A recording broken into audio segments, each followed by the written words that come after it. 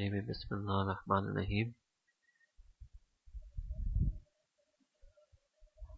وذكر فإن الذكرى تنفع المؤمنين سبحان ربك رب العزة عما يصفون وسلام على المرسلين والحمد لله رب العالمين اللهم صل على سيدنا محمد وعلى آل سيدنا محمد وبارك وسلم. Because we don't have so much time today, I'm not going to do a detailed introduction about Imam al-Ghazali Rahmatullah's life or the text Ihya al-Ulumuddin, because I've done a detailed introduction to him and his life for 1.5 hours when we taught other texts of his in Birmingham and also in Nottingham. And that is online, a person can listen to that. Those courses were from 10 to 6, and today we have from 11:20 to 3:20. Right? I'll just tell you this much, that this is an excerpt from his work Ihya al-Ulumuddin. I'll just tell you this much, that Imam al-Ghazali was born in 1058 AD and he passed away in 1111, which from solar years is 900 years ago. 900 years ago. And it's quite amazing that 900 years after he passed away, people are still translating his works into English and Turkish and Persian and Urdu, and still studying and learning from his works. For those of you who are there at Fajr, we had mentioned that there are continually new methods, but sometimes there is so much barakah in an old method to reach a goal that the ummah keeps using that old method. So Imam al-Ghazali his Ihya al-Ulumuddin is like that. And the ways of all of the awliya, Mashayikh, Sheikh Abdul Qadir Jalani, Imam Bahauddin Naqshband Bukhari, they're like that their ways are old, their methods were old, but they still have a lot of relevance and a lot of barakah in them today. So, because we have less time today, I'm going to go a little bit faster than we normally do. We can cover all of these 8 things. So if you open up, and I don't know if, for me it's page 21, the same edition. Okay.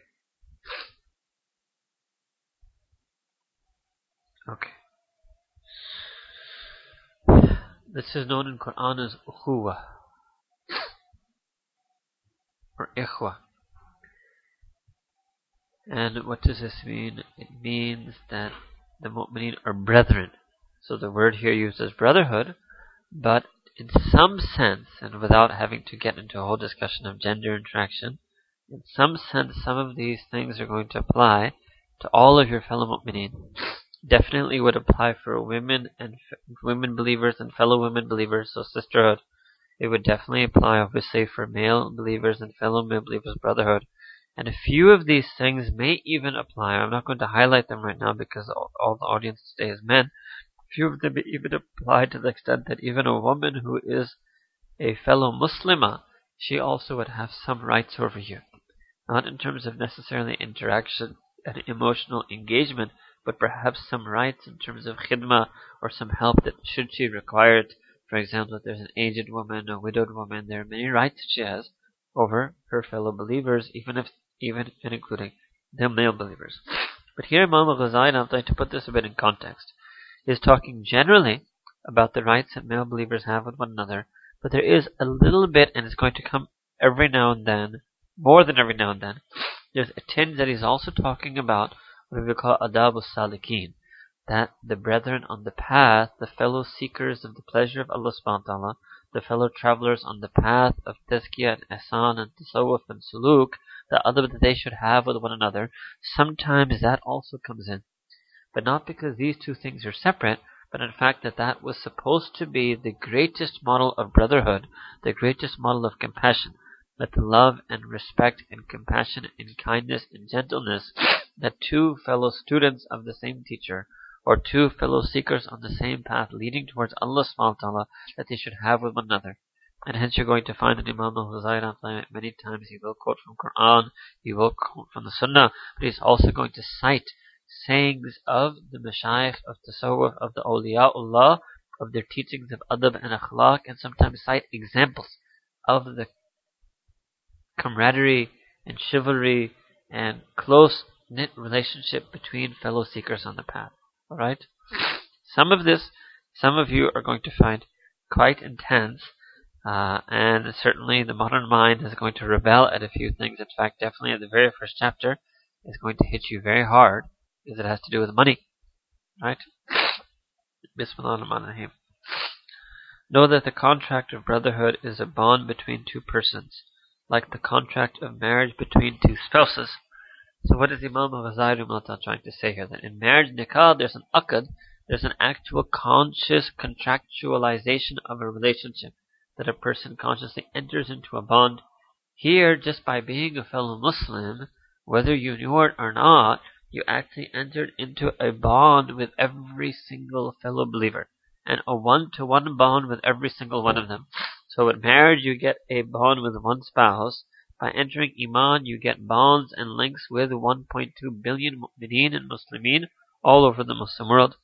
Just as marriage gives rise to certain duties which must be fulfilled when it is entered into, and that's a whole separate subject, so does the contract of brotherhood confer upon your brother a certain right touching your property, your person, your tongue, and your heart. Your tongue and your heart by way of forgiveness, prayer, sincerity, loyalty, relief, and considerateness. So all of these are 8 items that he's going to deal separately in a separate fasl or in a separate chapter.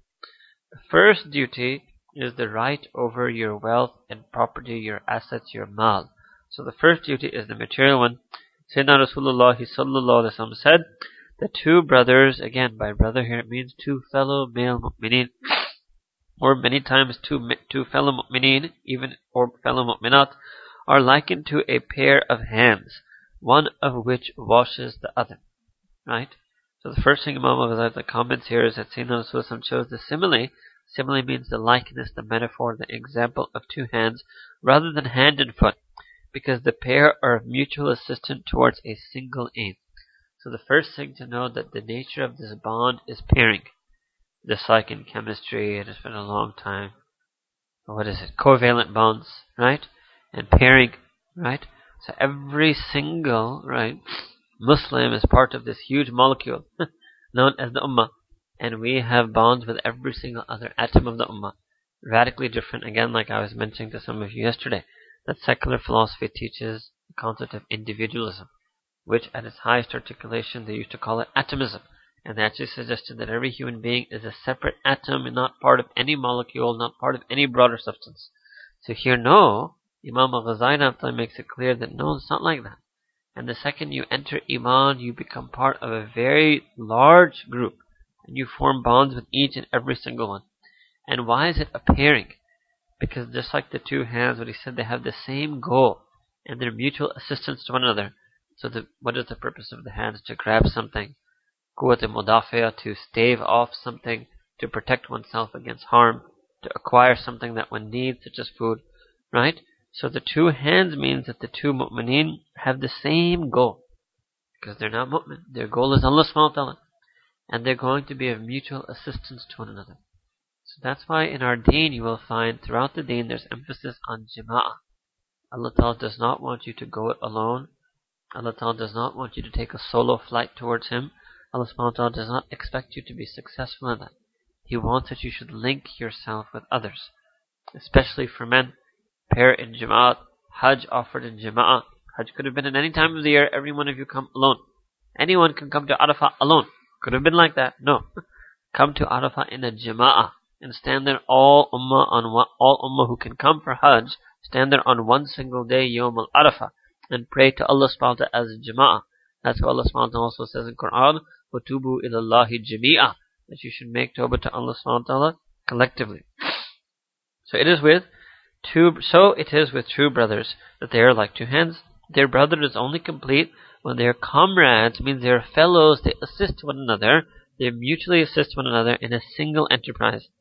In a sense, the two are like one person. This is another hadith of Sayyidina Rasulullah sallallahu. The whole ummah is like one body.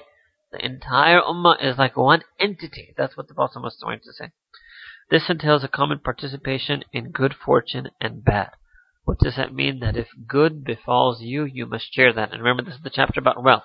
So the implication he's going to take this is that if one part of the ummah or one individual in the ummah has been blessed by Allah subhanahu wa ta'ala with wealth, with good fortune financially, then that good fortune must also fall on his brother. How could one Muslim have wealth and the other Muslim remain poor? How could one Muslim receive any bounty and blessing from Allah subhanahu wa ta'ala and the other Muslim be unaffected by that bestowal? No, they're going to share. There's going to be mutual sharing. Similarly, if it is bad, then if a tragedy, travesty, in this case financial poverty, afflicts one Muslim, it should afflict the heart of the other one. It may not afflict the lifestyle of the other one. And they should have a partnership in the future as in the present moment. And this partnership and sharing isn't just for the here and now, but it's all the way lasting as long as a person is alive. And what does that require? An abandonment of possessiveness and selfishness. So this is what we call hirs.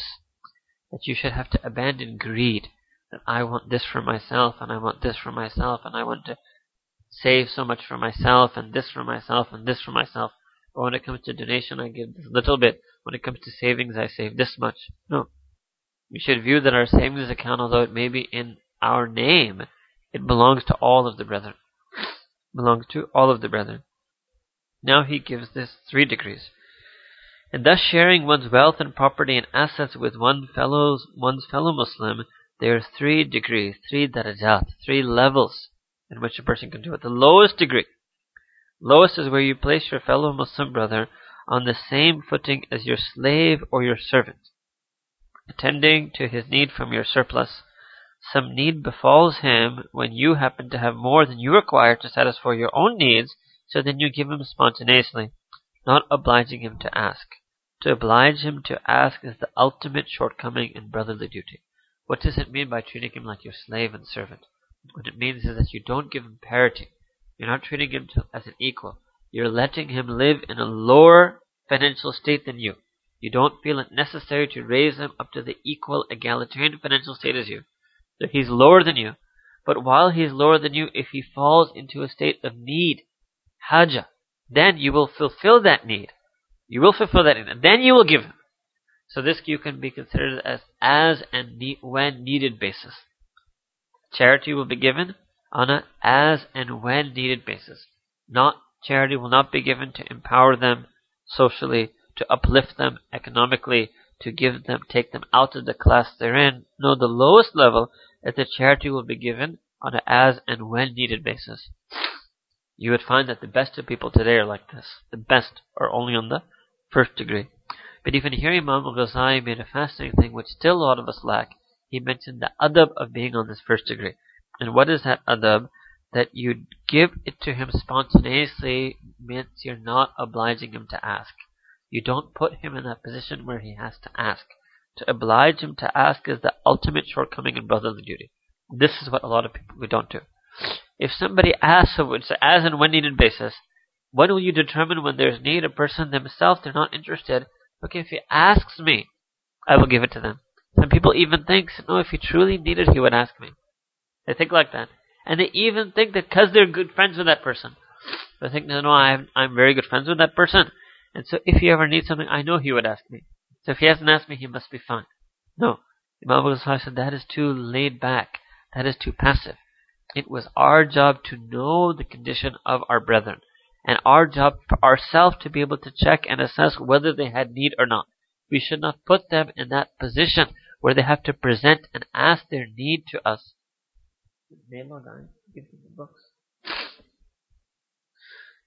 So, we should not make them feel that they have to present their need for us, that they have to ask us.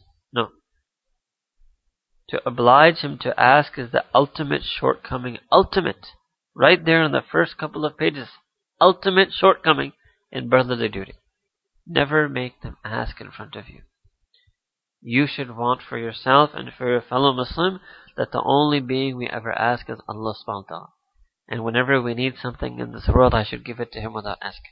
Because that is, and the crux of all of this, and it's going to come later, but I'll just say it in the start because all of you know, I'm sure most of you know this hadith, the Sayyidina Rasulullah that none of you has perfected and completed their iman until he loves for his fellow believer what he loves for himself. And what should we love for ourselves? We would love for ourselves that we should never have to ask. You would never want to ask in front of anyone. You may think he's your good friend. Okay, now think, would you like to go ask him for money? He is your good friend. Let's say he's as good a friend to you as you think you are to him. Put yourself in the role reversal. If you are in need, even with the fact that he's your good friend, would you be comfortable going to him to ask for money? I think most of us would say no. I would be embarrassed having to ask him money, no matter how good a friend he is to me. So why did you think then so quickly that he would come to you if he ever needed it? So this was the adab of the lowest degree. However, now look at the next 2 degrees.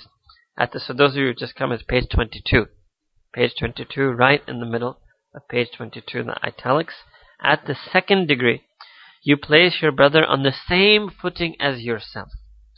Not lower, same footing. You are content to have him as partner in your property and to treat him like yourself to the point of letting him share equally. So you tell him that, look, whatever is mine is equally yours.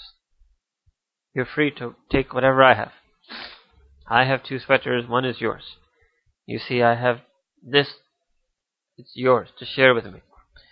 Al-Hasan, this refers to Al-Hasan al-Basri, rahimahullah ta'ala, Sayyid al-Ta'ibin. One of the Sayyid al-Ta'ibin, one of the greatest leaders of the followers of the companions of Sayyidina Rasulullah sallallahu alaihi wasallam, Al-Hasan al-Basri. He said that there was once a person who would split his waistband between himself and his brother. Those of you who are Desi may understand that jo kamar bandne uska aadha kar usko de diya. There's a little, like, it wouldn't work with belts. You'd just be standing there with 2 half pieces of belt, not knowing what to do. Tells you, you need to have, right? This long, how can I explain it? This long rope that is used to tie the loose, baggy trouser, right? That you snip that in half, even that he would share with his fellow Muslim, right? At the 3rd degree, highest of all, that you prefer your brother to yourself and you set his need before your own. You would rather have them do it. You would rather have them benefit from it. You would rather have them enjoy. So let's say you have enough money that only one child can go to a good school and the other child has to go to the poor school. You would rather have your brother send their children to the good school and you will deal with the situation of sending your child to the less good school. Allahu Akbar. Can you imagine who could think like that? We work so hard and strive for the money, for the education of our children. We would never, even in the farthest remote reaches of our imagination, have made that intention that no, I won't do it for my children. I'll do it for so-and-so's children who lives in the disadvantaged neighborhood, and I will pay for his children to go to the good education, and I'll send my children to the disadvantaged school. Never could we dream like that. Allahu Akbar. So this is the 3rd degree, the highest of all. Self-sacrifice is one of the fruits of this degree. So this 3rd degree, what happens here, a person slaughters their nafs. They lose their own desire, their own wishes, their own ambitions. They prefer their fellow Muslim to their own self. Now here tradition tells how a Sufi fraternity. A little bit here the translator, and I will just comment on this once. I'll be able to take the time out to mention it every single time. Obviously sometimes when people translate certain things in English, some people give it their Judeo-Christian equivalence. But I don't think that conveys the right sense. I would never like to use the word fraternity, right? Not just because of what happens in American universities, which means your JCR and MCR. Every college here is a fraternity. Nahi samjhe. Cambridge Larky samajh gaya, I think. Alright? So, tradition here but also doesn't mean hadith. He's just saying that transmitted reports from the early Muslims, right, mention that there was a group of people who were seeking the pleasure of Allah subhanahu wa ta'ala, and they were slanderously misrepresented to one of the caliphs, one of the rulers of the Muslim empire at that time. So he ordered that they should be executed, because he must have found, in his view, that they were guilty of committing apostasy, unbelief. So one of their number was Abul Hussein al-Nuri. I've also seen it sometimes as Abul Hassan al-Nuri. And so what happened was they were gathered and they were actually about to be executed.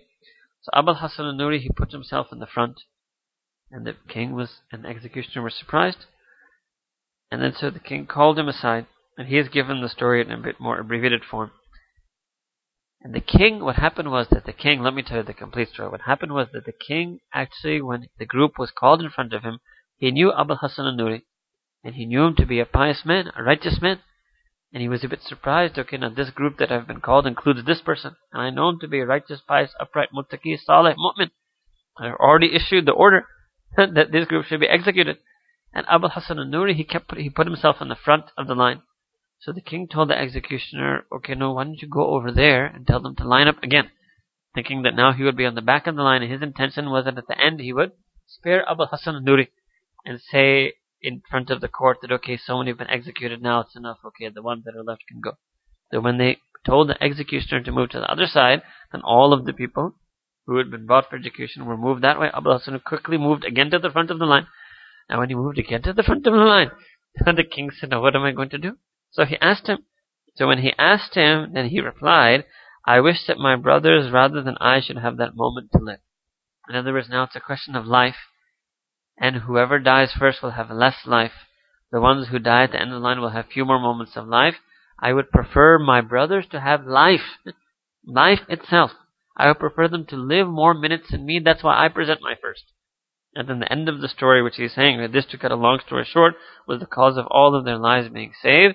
So now the king realized that if he is true a believer, when he saw his adab and akhlaq, he saw that he was the living embodiment of that hadith, that you shall love for your fellow believer what you love for yourself. And he realized that if this person is the associate of this whole group must be righteous and pious, and I must have been misinformed. And he waived his order of execution, and all of them were spared.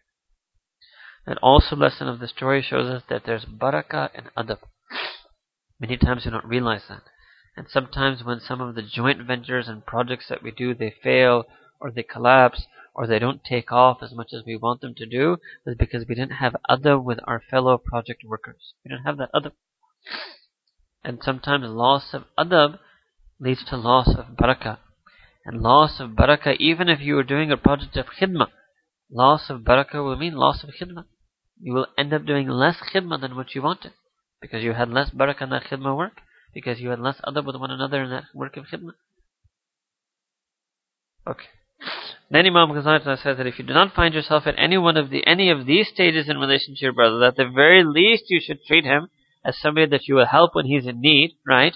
If you don't find that, then you must realize that the contract of brotherhood is not yet concluded in your inner self. Inside, you don't really view that person as your fellow Muslim. You don't really view them as your fellow believer. You're not really treating them as your brother. All that lies between you is just a formal connection. Right? That's what we say today. Oh, brother, we say this word very formally. Assalamu alaikum, brother. How are you doing, brother? That's not brotherhood. Brotherhood isn't just a mere exchanging of salams. Is that all you do with your own blood brother? No, with your blood brother, you try to keep track of him. You know what's going on in his life. You try to make sure you find out about his worries even before he has to tell them to you. Right? This is that if you don't have any of these three, then all that lies between you is just a mere formality.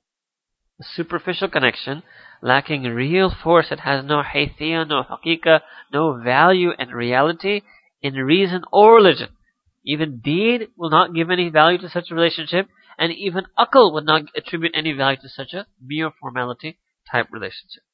Maymun ibn Mihran said that one who is content not to put his brother first might as well be brother to the people of the graves.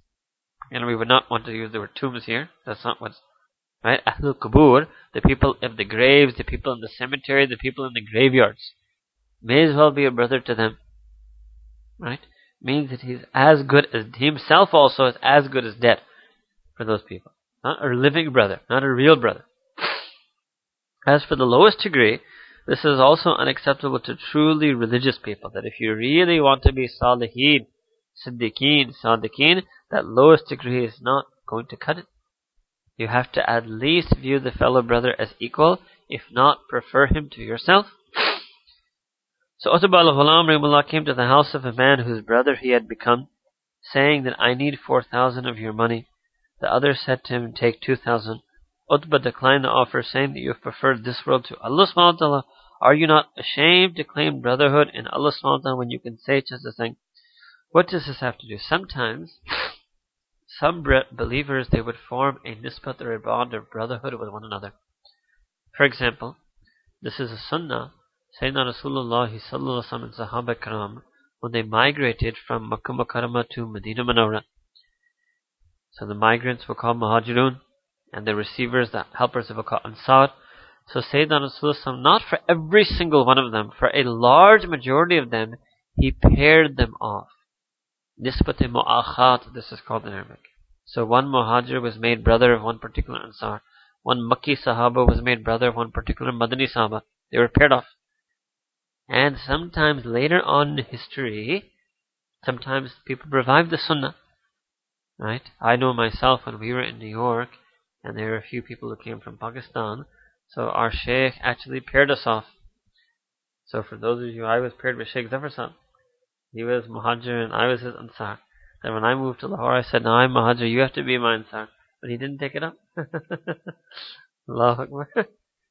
So at some point this happened with Utbah al-Ghulam, that he had been paired off with someone. So he needed some money. So I said, "I need 4,000. And the implication here is that Utbah had the money. And this is what we do sometimes. And notice this attitude. We do this sometimes with people who are close to us. We bargain with a person on their need.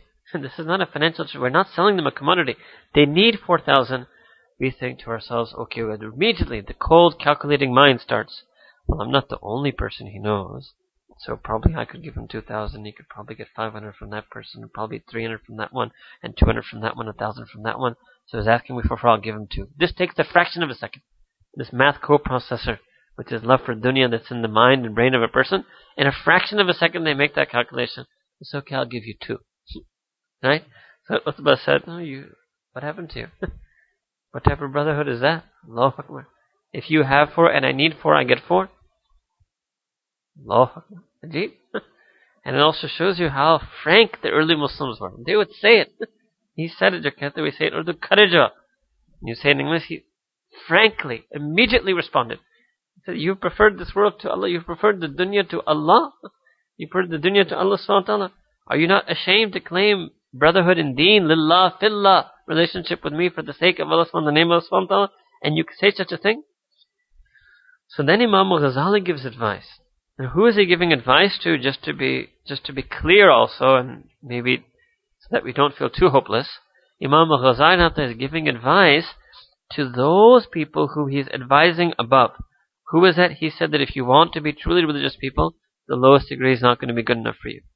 And secondly, now here, you ought to avoid mu'amalat. Not saying spiritual feelings of love, no.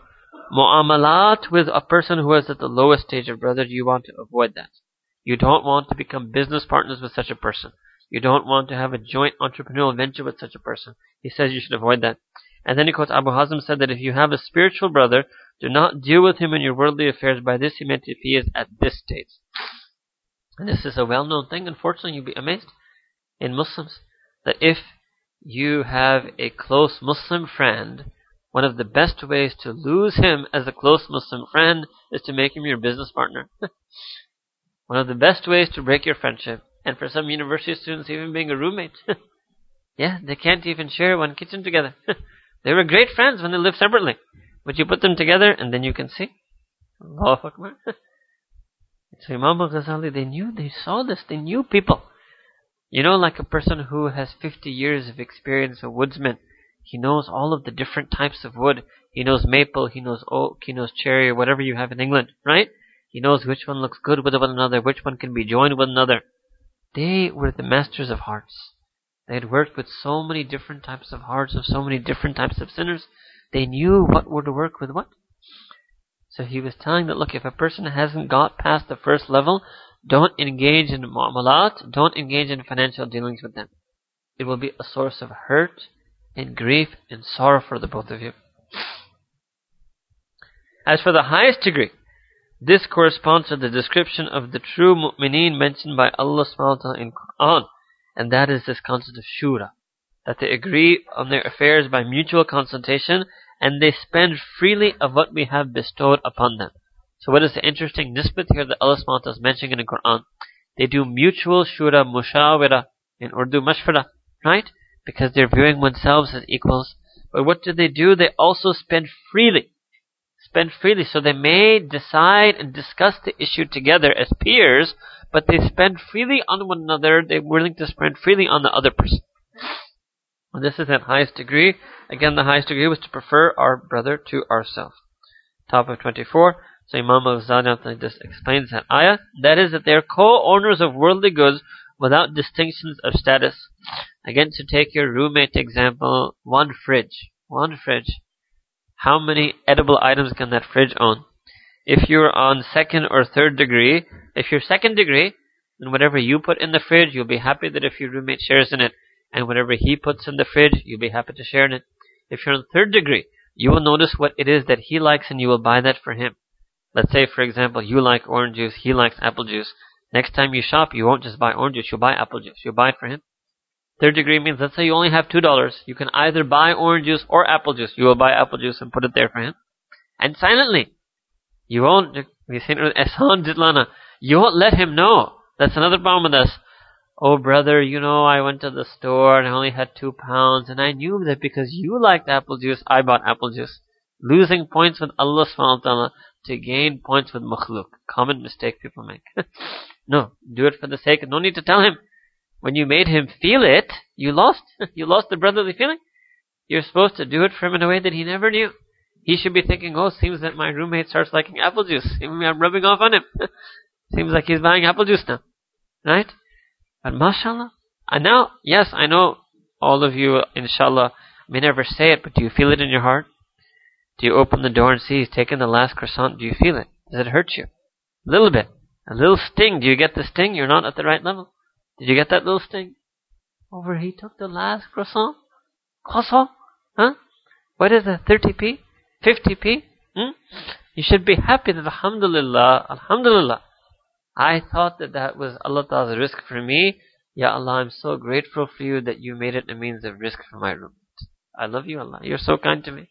You made better use of it than I thought for myself. That's how you should feel when you see the croissant is gone. The Ben & Jerry's ice cream is finished.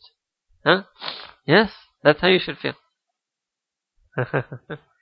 If you have me ever as a roommate, you'll understand what I mean. Yes, Allahu Akbar. Poor my dog. Actually, this just happened a few weeks ago. Somebody came and they gifted to me Ben & Jerry's, but my daughters happened to see it. Here they went to sleep at night. I had the whole tub. They woke up in the morning. I must have been dreaming all night about the Ben & Jerry's. In the morning, no kid has ice cream. At 7 a.m., they went straight for the Ben & Jerry's. It wasn't there. She looked, Zainab, she found it in the trash. They came running to me, Baba, why did you eat my Ben & Jerry's? Like, Ya Allah. Caught the next morning. Ya Allah. Allahu Akbar. But she's my daughter, so you cannot expect her at that young age to be at the third degree. Allahu Akbar.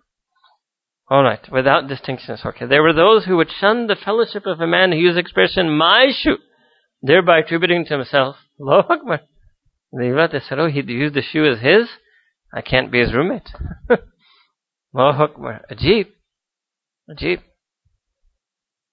Fatah al-Mawsili, Rimullah Ta'ala, once came to a brother's house while he was away. Telling his brother's wife to bring out his chest, he opened it and took from it what he needed. What does this mean? It means his money chest. So he went to somebody's house, and obviously he may have needed some money. But he wasn't there. He said, no problem. He told the wife that, okay, wherever he keeps the money, bring me his wallet. Look at that. Bring me his wallet. And he opened the wallet and took whatever he needed. Now when that person came home, and he was told that this is what happened, what do you say? If what you say is true, so he had an attendant, a slave, and he told her that if what you say is true, you are free. Because he was so happy. Alhamdulillah, Allah Ta'ala has made this fellow Muslim brother of mine so comfortable with me, so free with me, that when I wasn't home, he felt he could take my wallet and take money. I'm so happy. Allahu Akbar.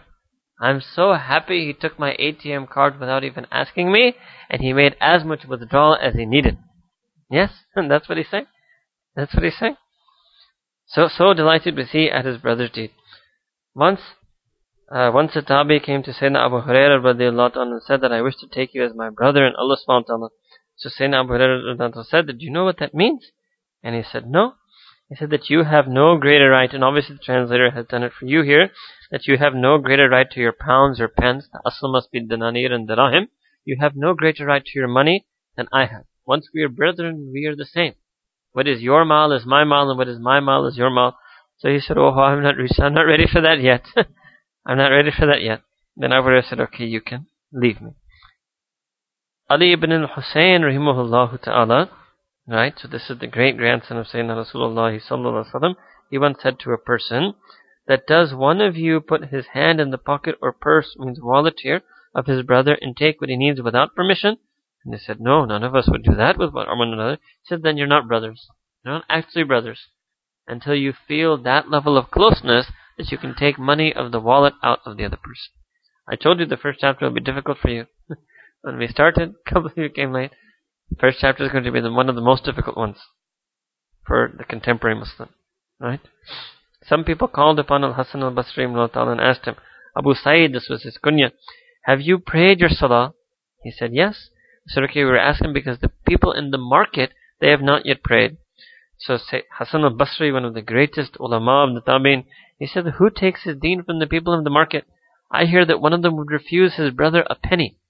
And Al-Hasan said as if this had amazed him. What does it mean?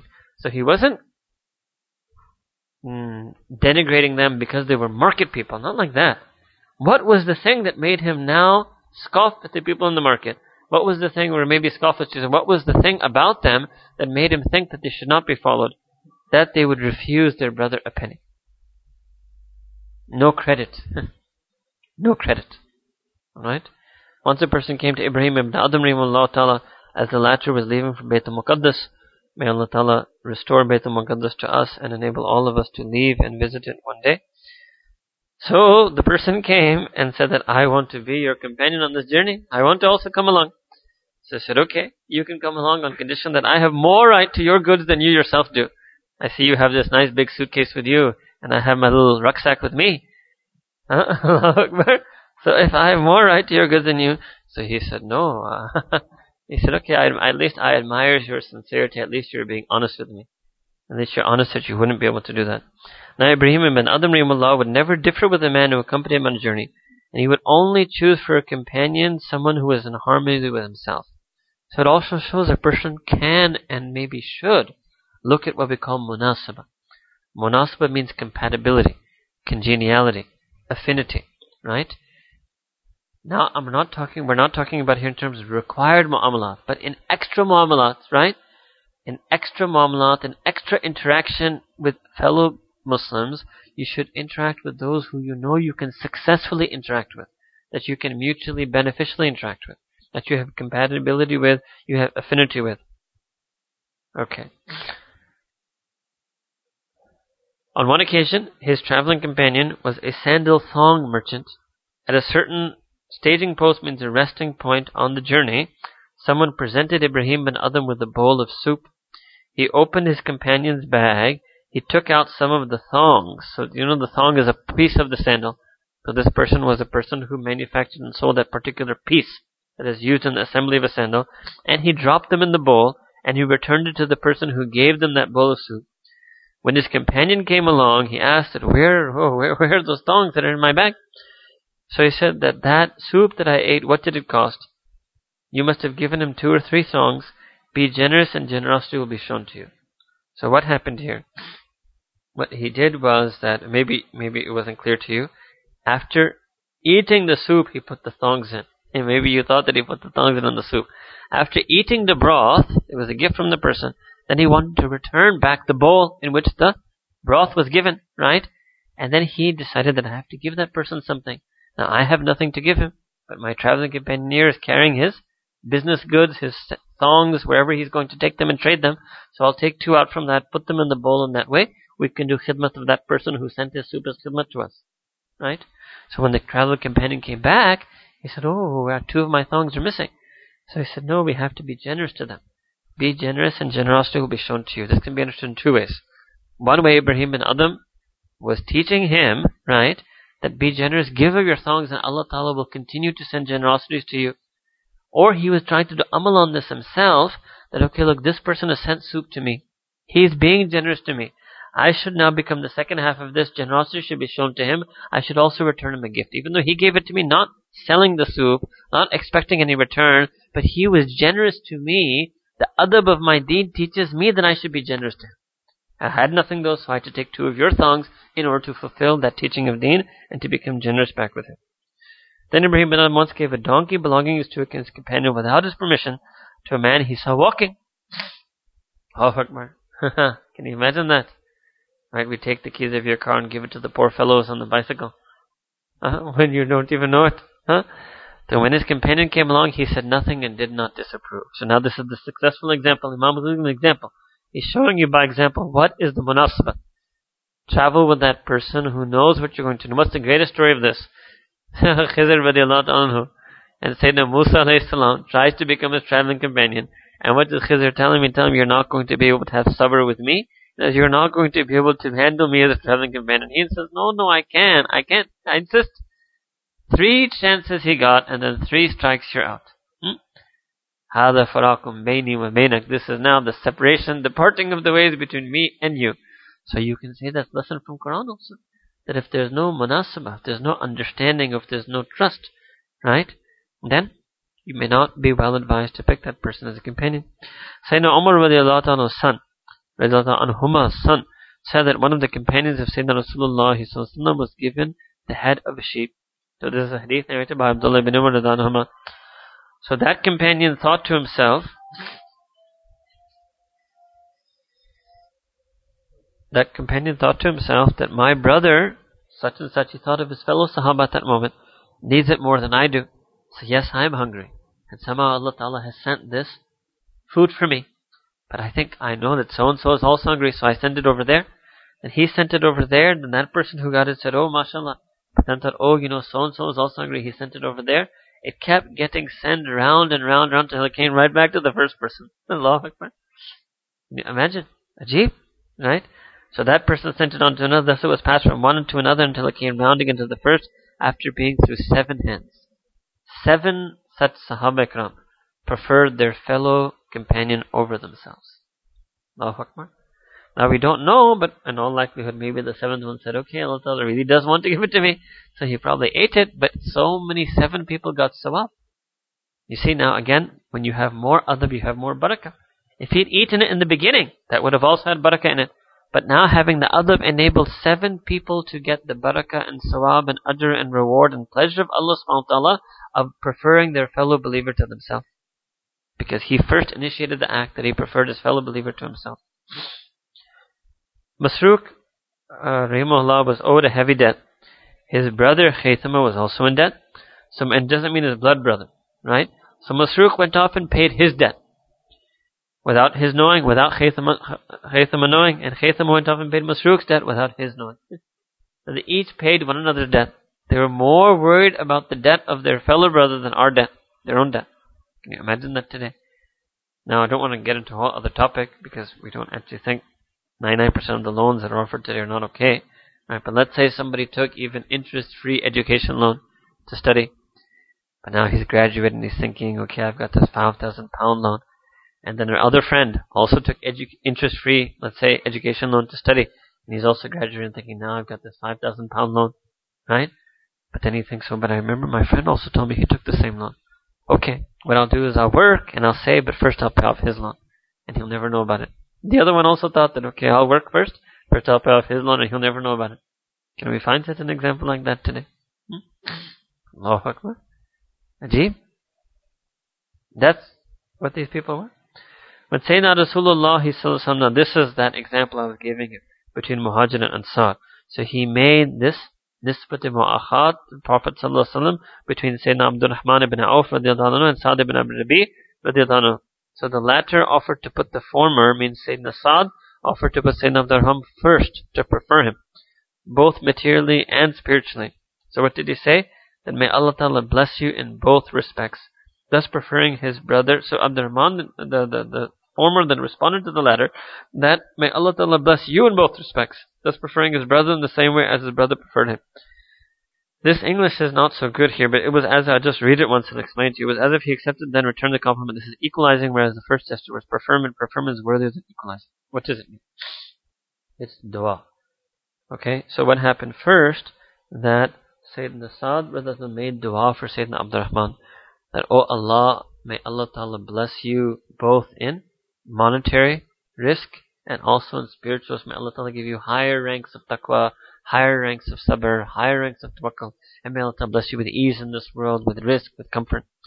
Then he responded back to him means Sayyidina Abdul Rahman responded to Sayyidina Sa'd, and he was saying, no, may Allah Ta'ala bless you in both respects. And you're making du'as for one another. May Allah Ta'ala bless you. So no, may Allah Ta'ala bless you. Ajib, right? Now what is this meaning of preferring and equalizing? Alright. So the first gesture was preferment, and that's okay. The first gesture was to give tarjih to your fellow Muslim. Means here it's saying even in dua, to prefer another person. But okay, let's say you have a meeting at 9 a.m. It's 8:58 a.m. You have chance to make 2 minutes dua. Okay, let me give you an example that you would understand. You and your fellow Muslim brother both have an interview at 9 a.m. for the same job. You both show up at 8:58 a.m. You're both sitting in the waiting room. You both have 2 minutes to make dua. So you spend 2 minutes making dua that he gets the job. That's preferment. That you prefer him over your own self. Equalizing would be you spend 1 minute that you get the job and 1 minute dua that he gets the job. Right? Got it? So that's preferment and equalizing. Abu Sulaiman ad-Darani used to say, if I owned the whole world, to put in the mouth of a brother of mine means to feed as a morsel. If I could take the whole world and make a morsel, luqma out of it, and feed my fellow Muslim, even then I would feel that I've done too little. Allahu Akbar. Allahu Akbar. He also said that when I feed a morsel luqma to a brother of mine, I'm feeding it to him, but I feel the taste of it in my own throat. That's what we say in Arabic, it'am. It'am. Feeding another is even more pleasurable than akal ta'am, than eating itself. Or you would say in Urdu, kehlana ka maza, khane ki maza se zyada. To feed others is even more pleasurable than eating. So spending on fellow mu'mineen is even worthier than giving sadaqah. This is not zakat here. Sadaqah to the poor. Because zakat can only be given to mu'mineen. So by giving sadaqah to the poor, for Sayyidina Ali radhiyallahu anhu said that 20 dirhams I give to my brother in Allah subhanahu wa ta'ala are dearer to me than 100 I give in sadaqah to the needy. Right? This is maybe that special case, right? If we told Nisbat al-Mu'akhat, Sayyidina Ali was a Muhajir. He must have, I don't remember now which Ansar he was paired with. He was certainly paired with one of the Ansar. And he also said to make a meal and gather my brothers. So this shows you this is something we're, alhamdulillah, well known for this all over the world. Especially our Arab brothers, mashallah. And even Desi brothers, right? And this is our deen, walima. This is how we show our joy and affection one another over meals. So to make a meal, Sayyidina Ali said, to make a meal and gather my brothers and Allah's mouth around it is dearer to me than to free a slave. Allahu Akbar. Ajib. It's a person's emotion, a person's feeling. And putting others first, everyone should follow the example of Sayyidina Rasulullah sallallahu alaihi wasallam. He once entered a thicket with one of his Sahaba and he gathered 2 toothpicks, one of them crooked and one of them, actually it's not toothpick, it's miswak. Okay? 2 miswak, one of them crooked and the other one straight. The straight one, which is considered the nicer one, right? He gave to his Sahaba. When the Sahaba said, Ya Rasulullah sallallahu alaihi wasallam, you are more entitled to the better one than I am, the straight one than I am. So the Prophet responded that no. Look, when a fellow accompanies a fellow, when a friend accompanies a friend, if only for 1 hour of the day, he will be asked on the day of judgment to account for that time that he spent in the company of his fellow, whether he fulfilled his duty to Allah subhanahu wa ta'ala in that hour or whether he neglected it. Ya Allah, Sayyidina Rasulullah was thinking that about himself. He's the Prophet, he's the Ummati. Obviously the Prophet should get the nicer one. But he said, no, it's not just my Ummati, he came with me on this journey. He's my traveling companion. So I have to prefer him, I have to give him the better one. And you see, especially our children, they're not like that. If you get something, the children, the older one will immediately go and pick the better one for themselves. Right? And maybe not even the children. Same thing, we go back to your croissant. You open up the fridge, there are 2 croissants. One is slightly bigger, one is slightly smaller. You go for the slightly bigger one. You leave the slightly smaller one for your friend. Or when you eat, some of us, when we eat the meal together, they're known, at least on the mother side, was known which students you should sit with and which you shouldn't sit with. Nice. Yes. I was one of the ones that you could sit with, alhamdulillah. Just because I was a slow eater. Actually, not because I did anything. I remember one student particularly said this to me when we were doing the Takhassus course. He said that you seem that you don't like meat. And I said, oh, I actually like it, but I'm a slow eater and you guys finish it by the time I get a chance to eat. And he smiled, but ever since then he always should sit with me. He smiled, but he got the information. He got the information. And he would love to sit with me, mashallah. Love, kya kare? Ajeeb. Sitting in front of you, where is Allah Ta'ala taking our memory? I haven't thought about that incident for 8 years now. Subhanallah. Allah Ta'ala Jazakallah. So Sayyidina Rasul indicated by his own example that putting the companion first, putting one's fellow first, is to fulfill one's duty to Allah subhanahu wa ta'ala. Because Allah Ta'ala has rights over us in terms of our traveling fellows and companions. On another occasion, Sayyidina Rasul went out to a well to wash himself at it. Sayyidina Hudayfa took a robe and stood screening the Prophet while he bathed. Then Sayyidina Hudayfa sat down to wash himself, and then Sayyidina Rasul took his turn that, okay, now I will hold the sheet or the shawl to screen you. So Sayyidina said, no, Ya Rasul, what are you doing? My father be your ransom. Fidak, may my father be ransom for you. Literally it means that I would give up my own father for you. And my mother too. Ya Rasul, don't do that. Don't do khidmat of me. Right? So yet the Prophet said, no, you held the screen for me, I'm going to hold the screen for you. So you can do amal on the sunnah where? You can do amal on the sunnah at the airport when you change for ihram, inshallah ta'ala, when you go for umrah and hajj. Yes, we've done amal on the sunnah. Holding shawl for someone, and then them holding shawl for us. Behind the shawl we change from these clothes into libas of ihram, into the 2 sheets of ihram. So Sayyidina insisted, and what did he say? Each time 2 people are in company together. Look at this teaching. Ajib. The dear to God is actually ahabbu. The more beloved to Allah subhanahu wa ta'ala is that one of the 2 who is more kind to his companion. So Sayyidina was also teaching, but he's also showing he wanted to be more beloved to Allah subhanahu wa ta'ala. It's a fascinating thing about Sayyidina, he never thought that, okay, I am the greatest Nabi. He still wanted more. Everything he received, he would share it with hadith, with sahaba, but he wanted to be the first to do amal on it himself. He was sahib amal. He did amal on the sunnah. He did amal on every hadith himself. And he did amal, yes, to teach others how to do amal, but he did amal because he was also a servant and slave of Allah subhanahu wa ta'ala. Ashhadu anna Muhammadan abduhu wa rasuluh. First and foremost, he is the servant and slave of Allah subhanahu wa ta'ala, and then also he is the last and final prophet and messenger. So when Allah Ta'ala told him this, and then he inspired him with this meaning, that the more beloved to Allah subhanahu wa ta'ala, the one who was kinder, he always wanted to be the one who was kinder. And mashallah, he always succeeded. Kana bil mu'minina raufur rahim. Allah Ta'ala said in Quran that he is with all believers about the Prophet sallallahu. There's Rauf and Rahim is mentioned in Quran for Allah subhanahu wa ta'ala as well. But this ayah is talking about Sayyidina Rasulullah sallallahu alaihi wasallam, that with the believers he is Rauf, which means kind and gentle. And Rahim, he is soft and merciful. Allahu Akbar. Malik ibn Dinar, Muhammad ibn Wasi went together to the house of Al-Hasan al-Basri, but Hasan al-Basri wasn't there. So what did they do? They helped themselves. Muhammad ibn Wasi took out a basket of food from under Hasan's bed and started munching on it. And Malik said to him that, no, clap your hands to fetch the master of the house. Muhammad paid no attention to his words and went on eating. For Malik was more for politeness, more for formality, it means. More for politeness and manners in him. Then Hasan said, my dear Malik, we were not used to being so shy of one another till you and your fellows appeared. You started doing takalluf with us. Right? You started doing takalluf with us. So we were not used to that. We're used to like this, and you can walk in when I'm not around and start eating my food. So with this he indicated to make oneself at home in one fellow Muslim's homes. That is part of true brotherhood.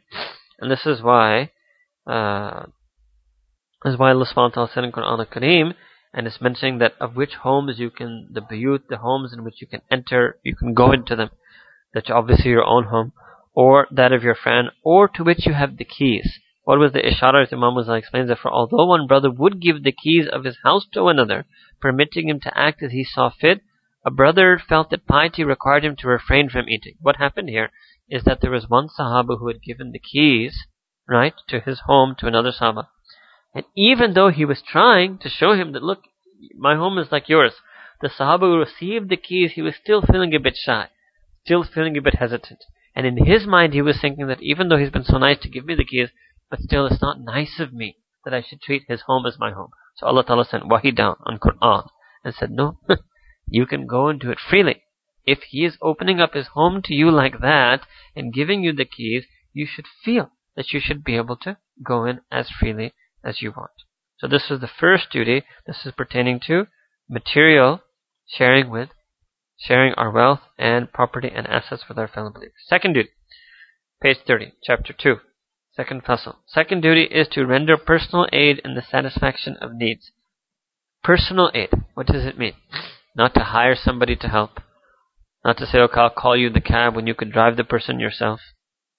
Yes. To render personal aid. To do it yourself. DIY. Huh? That's what you call it in England. Huh? DIY khidmat of your fellow mu'min. You do it yourself. In the satisfaction of their needs to fulfill, in the fulfillment of their needs. Attending to them, again, the same thing that we mentioned. So a few of you came late. I will just show you, because this is a very important thing. So this was here on page 22. If you look at the first indented paragraph, the last line on page 22 of the first indented paragraph, to oblige him to ask is the ultimate shortcoming in brotherly duty. That somebody, your fellow Muslim, has a need, and you know of that need, or it should have been your duty to have been informed about that need, but either you neglected to do that duty and be aware of his need, or you knew but you still waited for him to ask. You waited for him to ask. That is the ultimate neglect of brotherly duty. So here it's saying, back to page 30, attending to them without waiting to be asked, and giving them priority over private needs. Give them priority over your own needs. Here too, there are different degrees, as in the case of material support. The lowest degree consists in attending to the need when asked and when in plenty. What does it mean? That, okay, I'll help this person when they ask me, number one, and number two, when I have time to do so. But if they ask me, right? So this is a classic account of my experience in this country. Over and over we get this, if you need anything, let me know. I've never responded to any such SMS. And even if I'm in the most dire states of need, I will never respond to such an SMS. But people love to send this. If you need anything, let me know. Allahu Akbar. Ajib. Right? So, what do they want? They're waiting to be asked. And if they have time, right? If they have time, that means when in plenty, if they have time, then they will attend to your need. But at least what it is, though, with joy and cheerfulness, showing pleasant gratitude. But if you ask them, and they have time, then they will actually, right? They will actually fulfill your need with joy and cheerfulness, showing pleasant gratitude. So that is a good thing. They have one degree, right? First degree of adab towards a fellow believer, that they will genuinely, happily, joyfully, kindly, generously, showing pleasure and gratitude, do that. Someone said that if you ask your brother to satisfy a need, and he does not do so, then remind him, for he may have forgotten. If he still does not do it, pronounce Allahu Akbar over him as if he is a mayyit, and recite this verse, as for the dead, Allah Ta'ala will raise them up. Allahu Akbar, Ajib, as if he's dead. This is why they think, as the person who's sleeping, if you shake him, he wakes up. And if you shake something and doesn't wake up, it doesn't mean he's sleeping, it means he's dead. So you asked him once, you asked the second time, you shook him, and he still didn't remember. So you should pronounce Allahu Akbar over them. Ibn Shubrama, rahimahullah, once satisfied a great need for one of his brothers.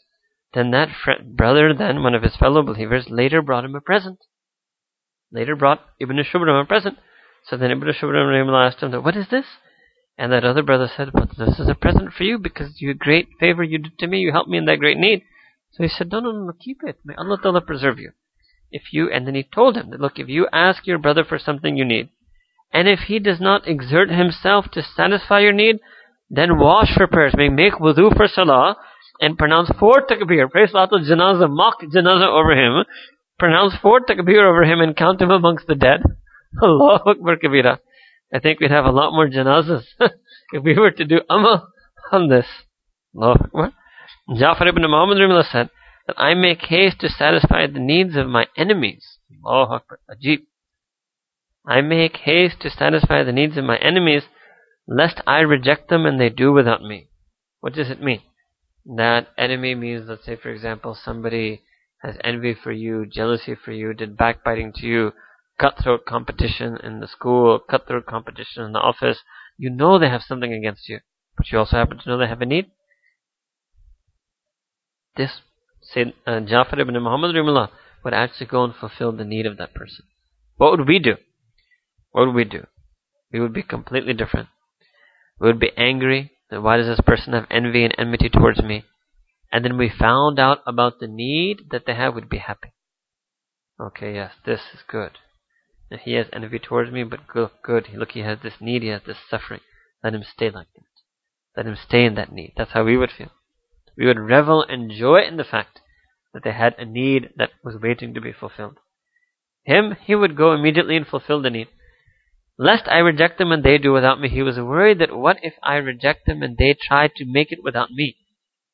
I don't want them to be mustaghni of me. It means I don't want them to be independent of me.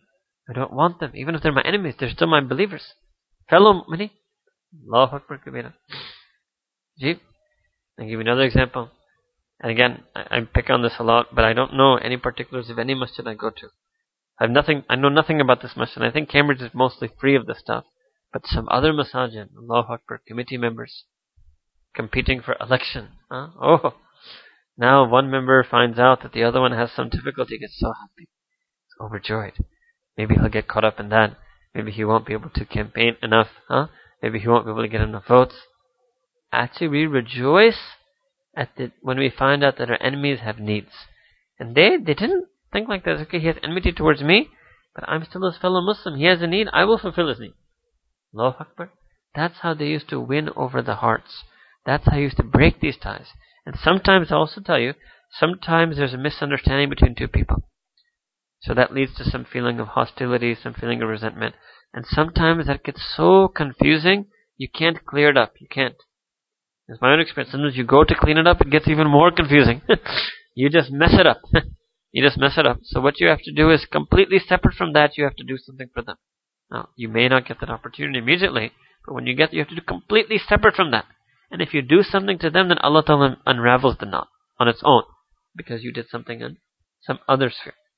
So if this be the attitude towards enemies, and how must they have been towards their friends? How should we be towards their friends?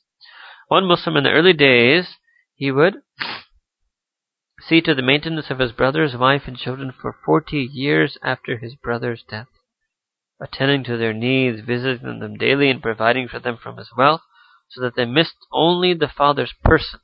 They didn't miss the father's care. They didn't miss the father's support because this person was offering that care and support. Now, unfortunately, that's not something that we can talk to you about in this country, but we would just tell you that certain shuhada who leave behind families, right? This is their right over us, that we should look after their families, look after their children, look after their wife, right? So that, yes, they will miss the person. Obviously, that's the personality. That person was their father. So you can never replace that personality. But other than that, all of their needs should be taken care of. They should feel as if they have the support and strength of a man in their house, even if that particular man has been taken up by Allah subhanahu wa ta'ala. Right? That's what they were like. That's what they're like. Indeed, they would try to treat them so well. Indeed, they were treated as not even by their own father. Means not personal love, but maybe means showering with gifts or showering with support. It was known for a man to go regularly to the door of his brother's household, who had passed away, and inquire from the family widow that he left behind, have you oil, have you salt, is there anything you need? Now, these were staple items, right? Is there anything that you need, right? And many times they would just drop off, right, bags of salt and pouches of oil.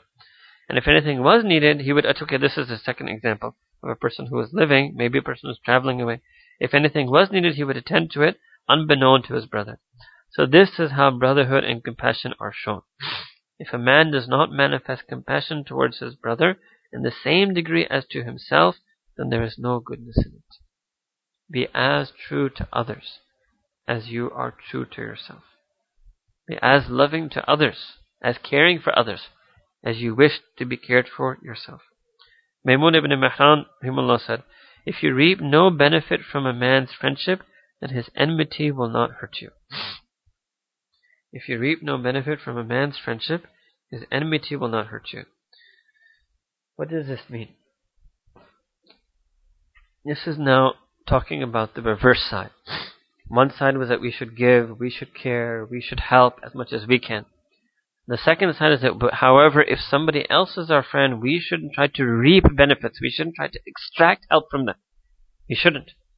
You shouldn't expect it from them, demand it of them, force it out of them, right? And if you don't do that, then if for some reason that person who is your friend turns into an enemy, you won't lose anything, right? In terms of personal aid, this whole chapter is about personal aid. You won't lose any khidmah or any aid because you weren't taking any aid from him in the beginning. You weren't taking any aid from him in the beginning.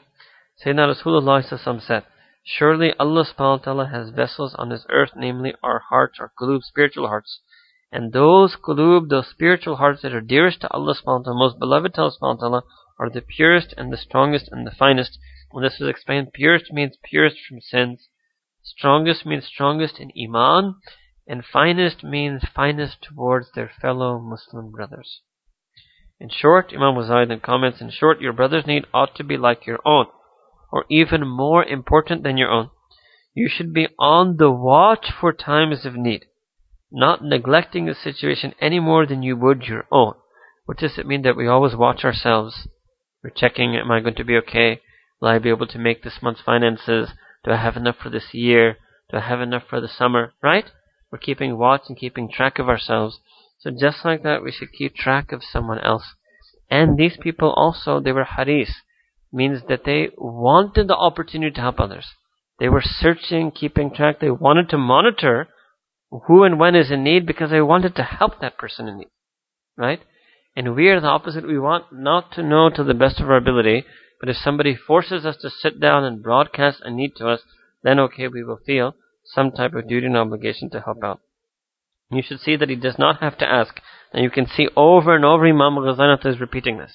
You should see that he does not have to ask, nor to reveal his need to appeal for help.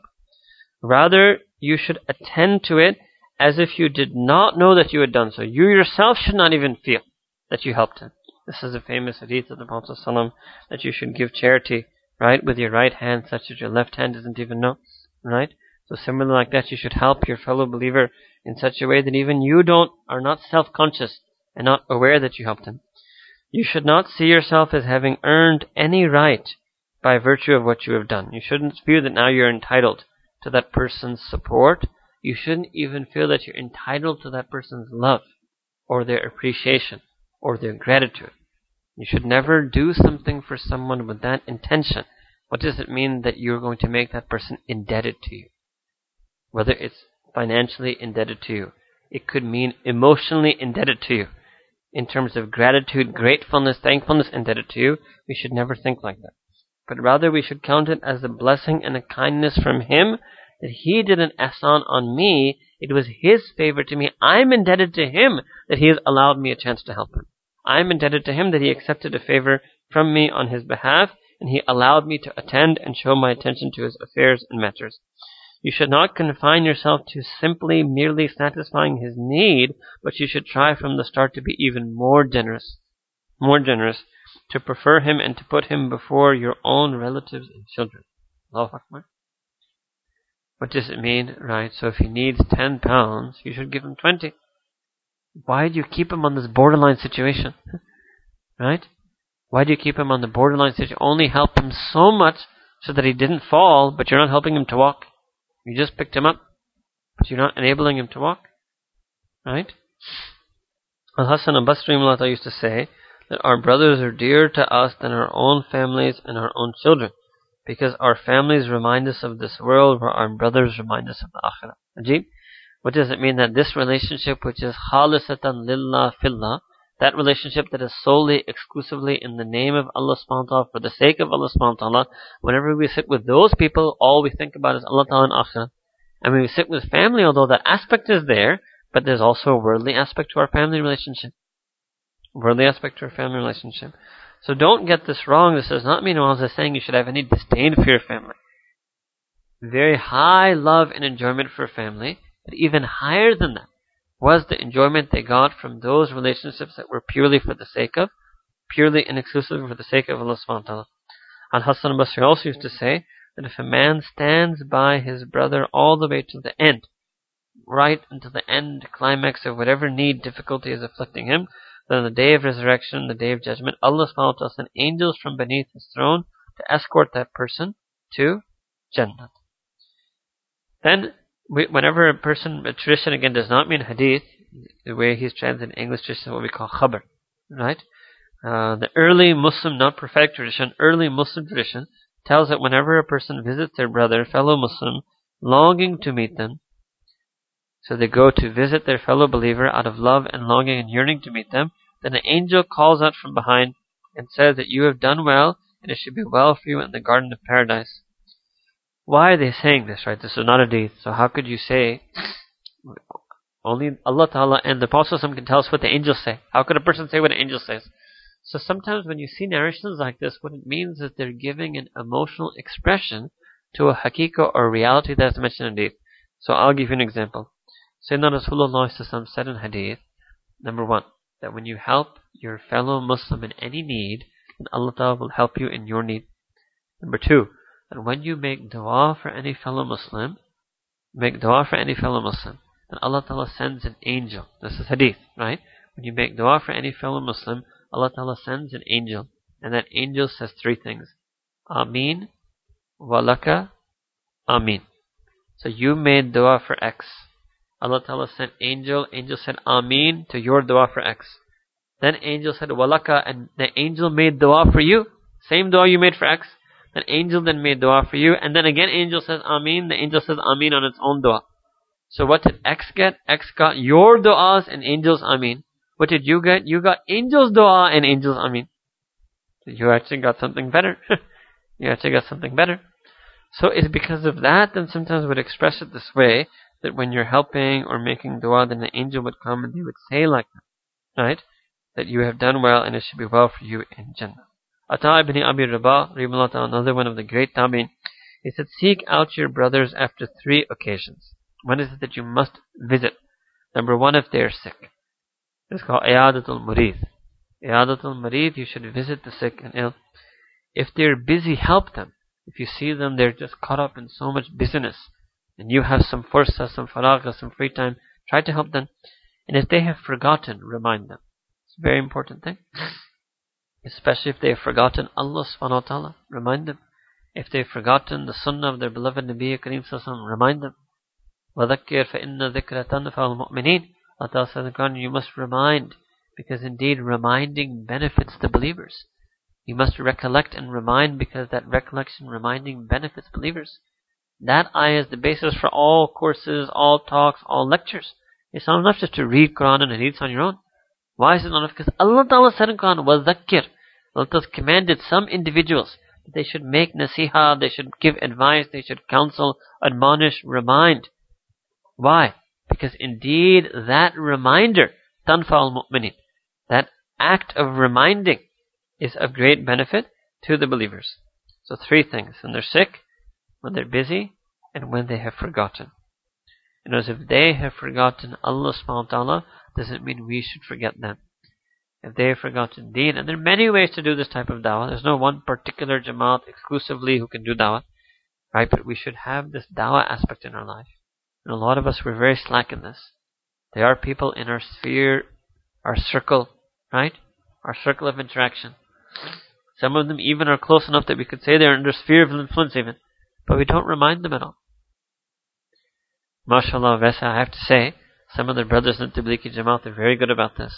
They won't leave any stone unturned. They go in Pakistan, they get a haircut. Within 1 minute, they're talking to the barber. Before you know it, the barber is being given full bayan about Allah subhanahu wa ta'ala. And most of us, we will just sit there and won't say anything. That was an interaction. Every interaction is an opportunity. Yes, some people feel that, okay, they were too over. Maybe sometimes, yes. You may even be watching, sitting there waiting, and you be thinking in your cynical, sarcastic way, oh, look at this barber. Clearly the barber's so annoyed. The barber's really getting annoyed. Sometimes you have to annoy somebody. Yes. Sometimes you have to annoy them. Yes, he's getting annoyed at that moment. But he maybe have forgotten Allah Ta'ala so much that reminder may be right there about cutting the hair. He cannot respond to the call of that reminder. But maybe in a few weeks, Allah Ta'ala may send him some tests. Maybe Allah Ta'ala is going to shake him up. That he may remember some of the words that brother told him. He remembers some words of that dawah. That brother opened a door for him at that moment. He's not willing to walk through that door at that moment. But the door was shown to him, whether he liked it or not. And later on, there may come a time when he's willing to walk through that door. He will remember that door. So I'm not saying always and every time in every situation. How much do it requires hikmah, requires wisdom. But most of us, we leave every opportunity go. Everyone. Every barber, every taxi driver, every Muslim we interact with, we don't say any word of nasiha to them. Shouldn't be like that either, right? Shouldn't be like that. Every now and then, chat the person up a little bit if you get the opportunity. Say a little bit. Maybe don't say so much. Don't be quote-unquote overzealous. But say a couple of lines, a couple of words. Share something you heard. Share some ayah of Quran. Share some hadith of Sayyidina Rasulullah sallallahu alaihi wasallam. Share some words of nasiha. Share something from your own life. Make him personally close. Offer him something. Something. Maybe he'll bite. You'll never know. You never know. You cannot assess outwardly that no, he looks uninterested. How do you have no way of knowing? Can you see inside the hearts and breasts of people that they're uninterested? Offer something. And even if he displays disinterest, you never know. You left it there for him. It's food for thought. Maybe he'll take a bite later. Maybe he'll take a bite later. So if they have forgotten, remind them. If they have forgotten, remind them. And the first intention to make, I'm actually reminding myself. So if nothing else, I may bite. I heard this thing. I don't do amal myself. But you know, when I told it to the barber that day, I realized that I should better do amal myself. So I bit. I bit my own dawah. Allahu Akbar. Yes? Alright? So these are the three rights. It is related that Ibn Umar was looking about to right and left. He was looking around in front of Sayyidina Rasulullah sallallahu alaihi wasallam. So the Prophet asked him the reason. Yeah, Ibn Umar, what are you doing? So he said that there is someone beloved to me and I am searching for him, but I don't see him. So maybe he was thinking that Sayyidina Rasulullah is sitting with us and he's going to talk to us. And where's that favorite friend, Sahaba of mine? He's missing out. So he's looking around, where's my friend? Well, where did he go? He was just here. And the Prophet came out. And he's sitting in Masjid Nabawi. And he's going to talk to us. And where'd my friend go? Allahu Akbar. Looking around. So, Sayyidina Rasulullah said that, look, if you love someone, then you should ask his name, his father's name, where he lives. And if he is sick, visit him. And if he's busy, help him. What does it mean that it suggests that Sayyidina Umar didn't know how to find this person?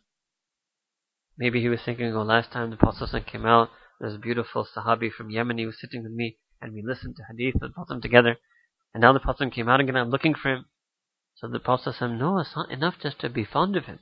You should have gotten to know him. That's what it says. Ta'aruf. Ta'aruf who? That you should have gotten to know him. You should have asked his name. You should have asked his father's name. Where to identify. You should have asked where he lives. You should have been able to. So why? Because otherwise, if he's sick, how are you going to visit him? If you don't know who he is, what his name is, where he lives. If he has a need, how will you find out to help him? How will you keep track of him?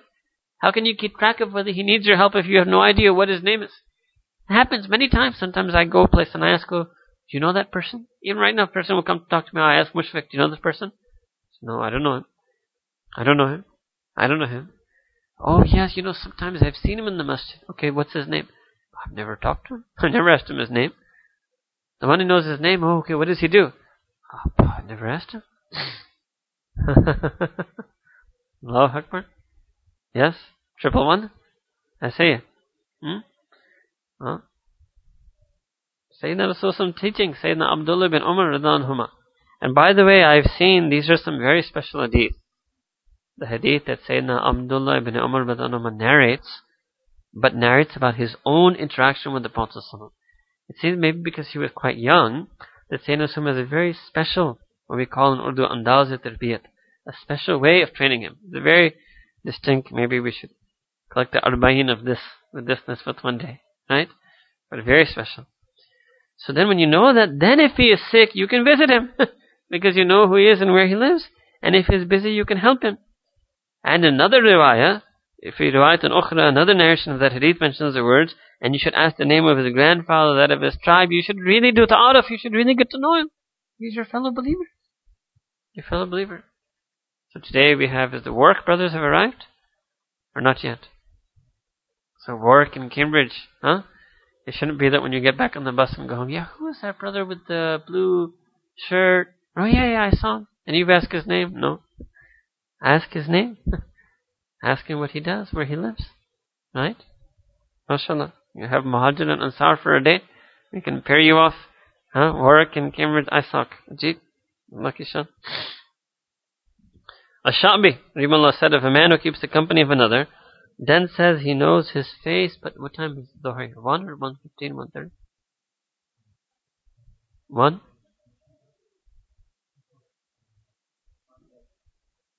One time. Okay. Ash-Sha'bi, Rahimahullah, said, if a man who keeps the company of another, then says he knows his face, but not his name. They say in Urdu, hame shakl se janta hu, naam nahi aata. Yes, look, it's a word. Hundreds of years ago, that I know his face, but I don't know his name.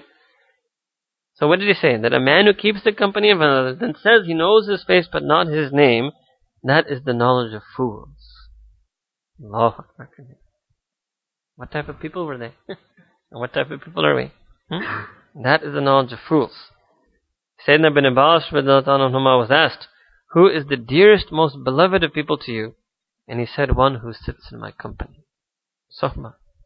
It's two-way. Two-way love. So when Allah Ta'ala said in Quran, Ya ayyuhalladhina amanu taqullaha wa kunu ma sadiqeen, telling us that we should adopt taqwa and we should keep and sit with the sadiqeen, we should feel something for those sadiqeen. We are learning from here, those sadiqeen feel something back for us.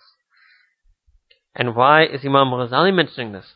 Imam Ghazali is mentioning, well, let me just finish. He also said that if someone sits in my company 3 times without having need of me, I learn where he is placed in the world.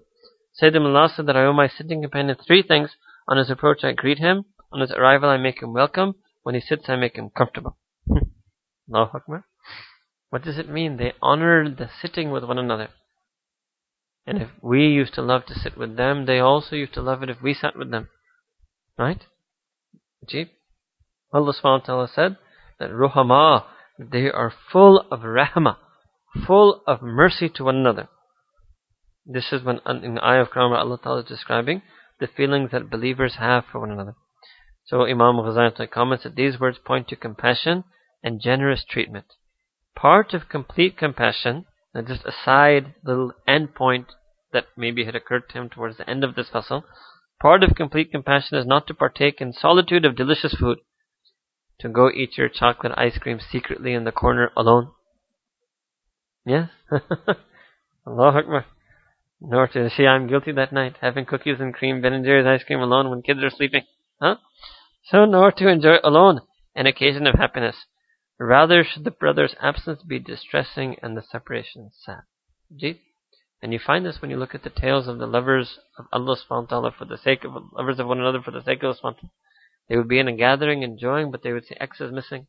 Then the fact that X is missing would make them sad. Where is our Sayyid Farooq? They would be sad. Allahu Akbar. So, not to partake in solitude. That if Allah Ta'ala has given you a happiness, to share that happiness. And when you share that happiness, you will multiply that happiness. When Allah Ta'ala has given you a joy, not to enjoy alone an occasion of happiness, but you should enjoy. That's why it's on our deen. Sunnah walima.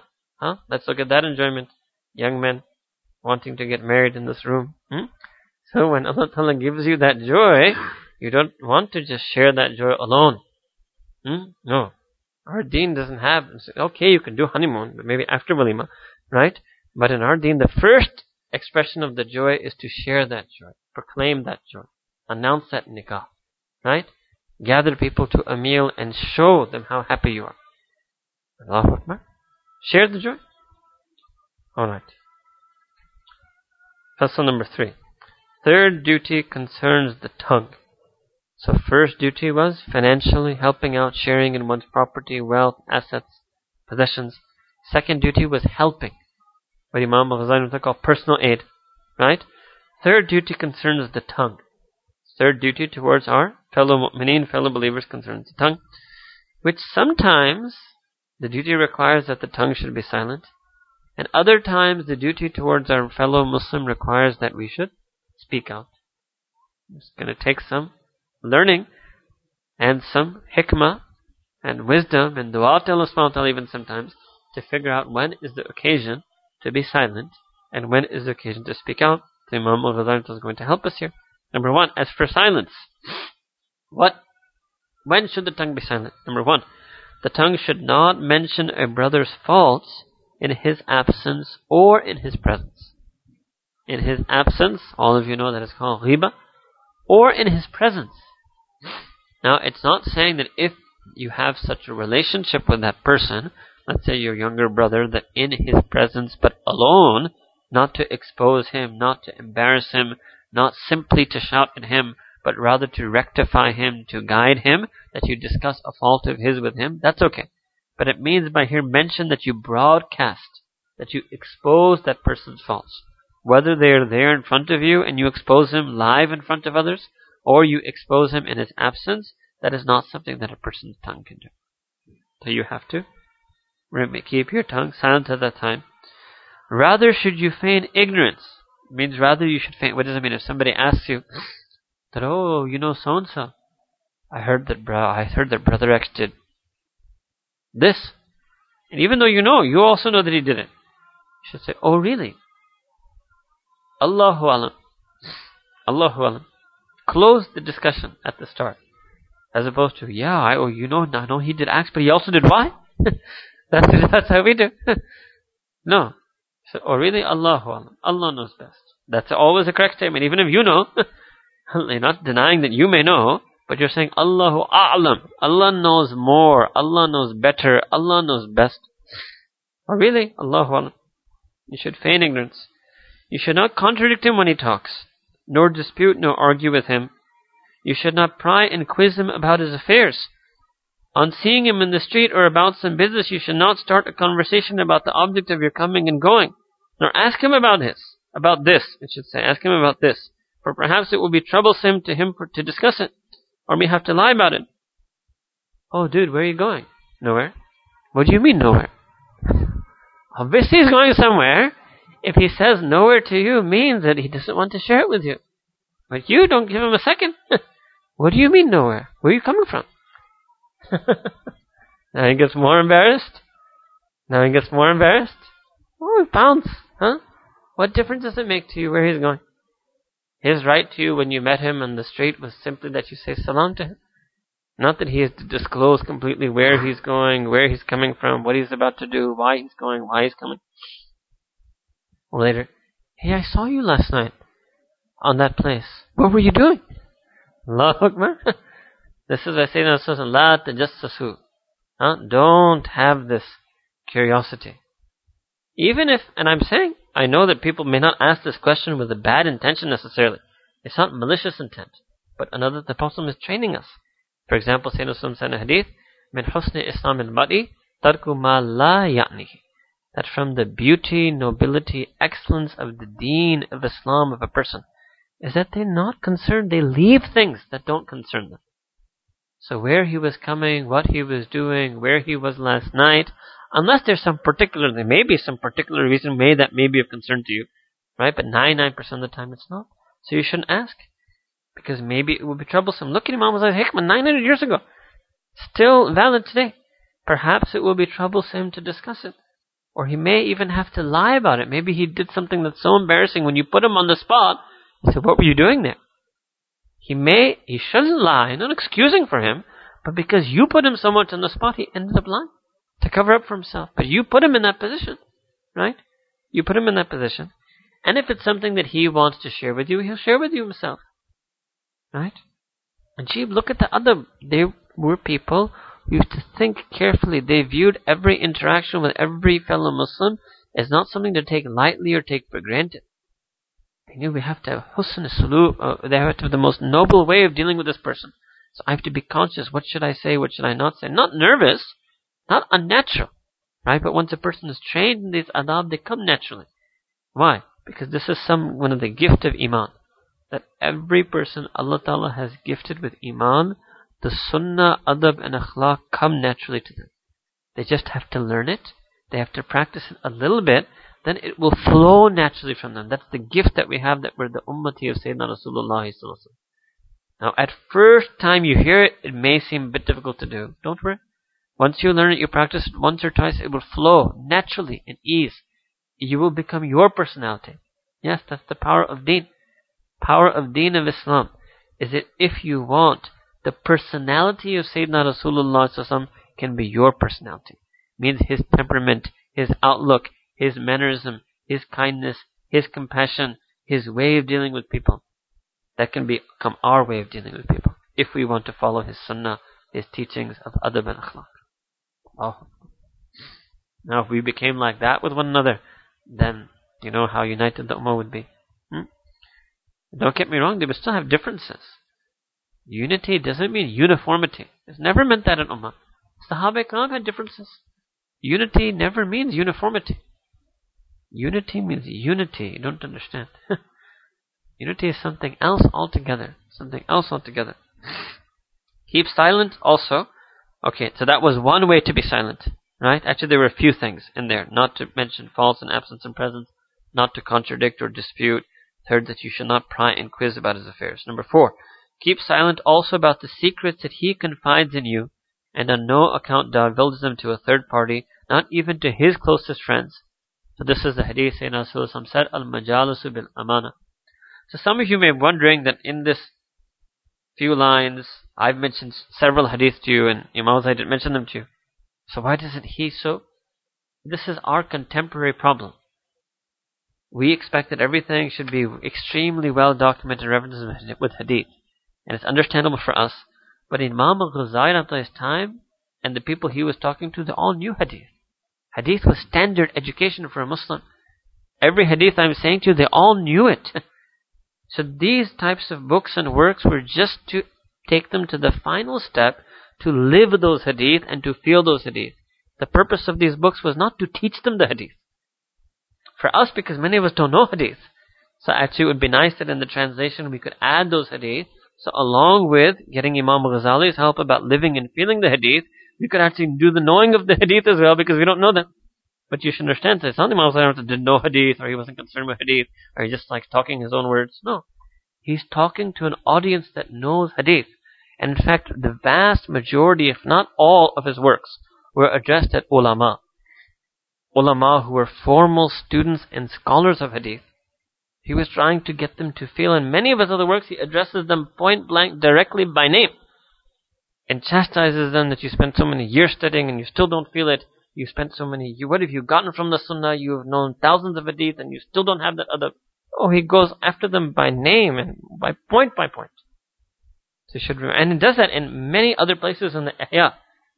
And in fact, this is universally accepted by all Muslim and non-Muslim historians, that Ihya Ulumuddin was written primarily by Imam Ghazali, primarily for the ulama.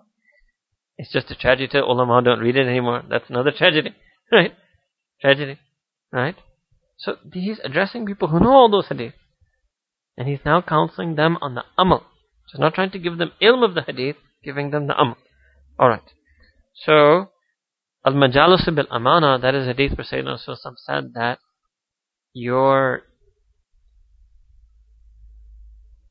literally it means gatherings, but it means even the conversations, really, that you have with one another are an amana. Unless it's understood that you're talking about something that is not in any way requires confidentiality. What does it mean that don't even talk about it to your close friends? For example, you may be friends with someone. You may be friends with Abdullah. Abdullah is also friends with X. Abdullah tells you, just as an example I'm giving you, that Abdullah tells you that, I lost my scholarship for next year.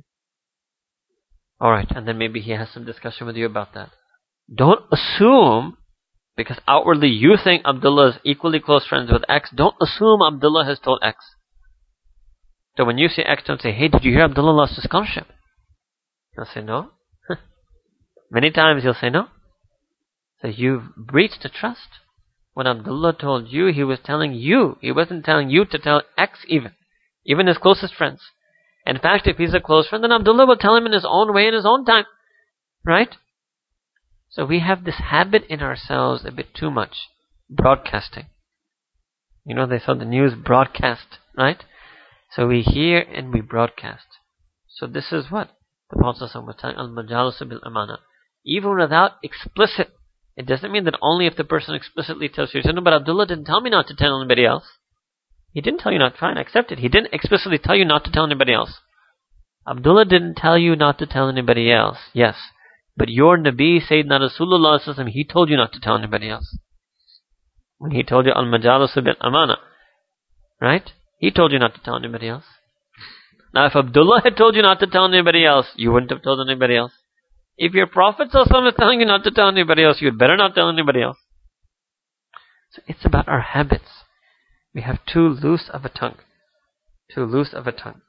So do not reveal anything about those secrets, not even after separation and estrangement. What does that mean? Let's say you're no longer friends with that person. For whatever reason, misunderstanding happens.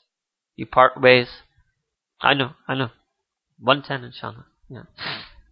So, you should not, even after separation and estrangement, even then you should not betray him. You shouldn't think that the confidentiality agreement and relationship was only when we were friends, and now we're not such close friends. No. It's lifelong. It's a lifelong amana. For to do so would be meanness of character, means it would be spite. If you kept something secret while you were a friend, and you're no longer friends and you reveal it, it means it's just bughz. It's ghil. It's just malice and spite, retribution. You're just doing it to be mean. That's a very bad thing. So for example, you're roommates with someone. And what that person does in that flat, that's not the business of the entire ISOC. They're sharing close quarters with you, so you may get to see certain things about them. You may get to know them more intimately. Those intimate details or close personal details of their lifestyle, their habits, their character are not meant for you. He doesn't have to tell you about every single thing, that don't tell anybody, don't tell anybody that. It's understood. Al-majalusu bil amana, that you're not supposed to share and broadcast these things to other people. Alright? So we'll stop over here. You have 15 minutes. I'll call the adhan and pray the sunnahs. Inshallah. Jazakumullah khair. So we're on page 35.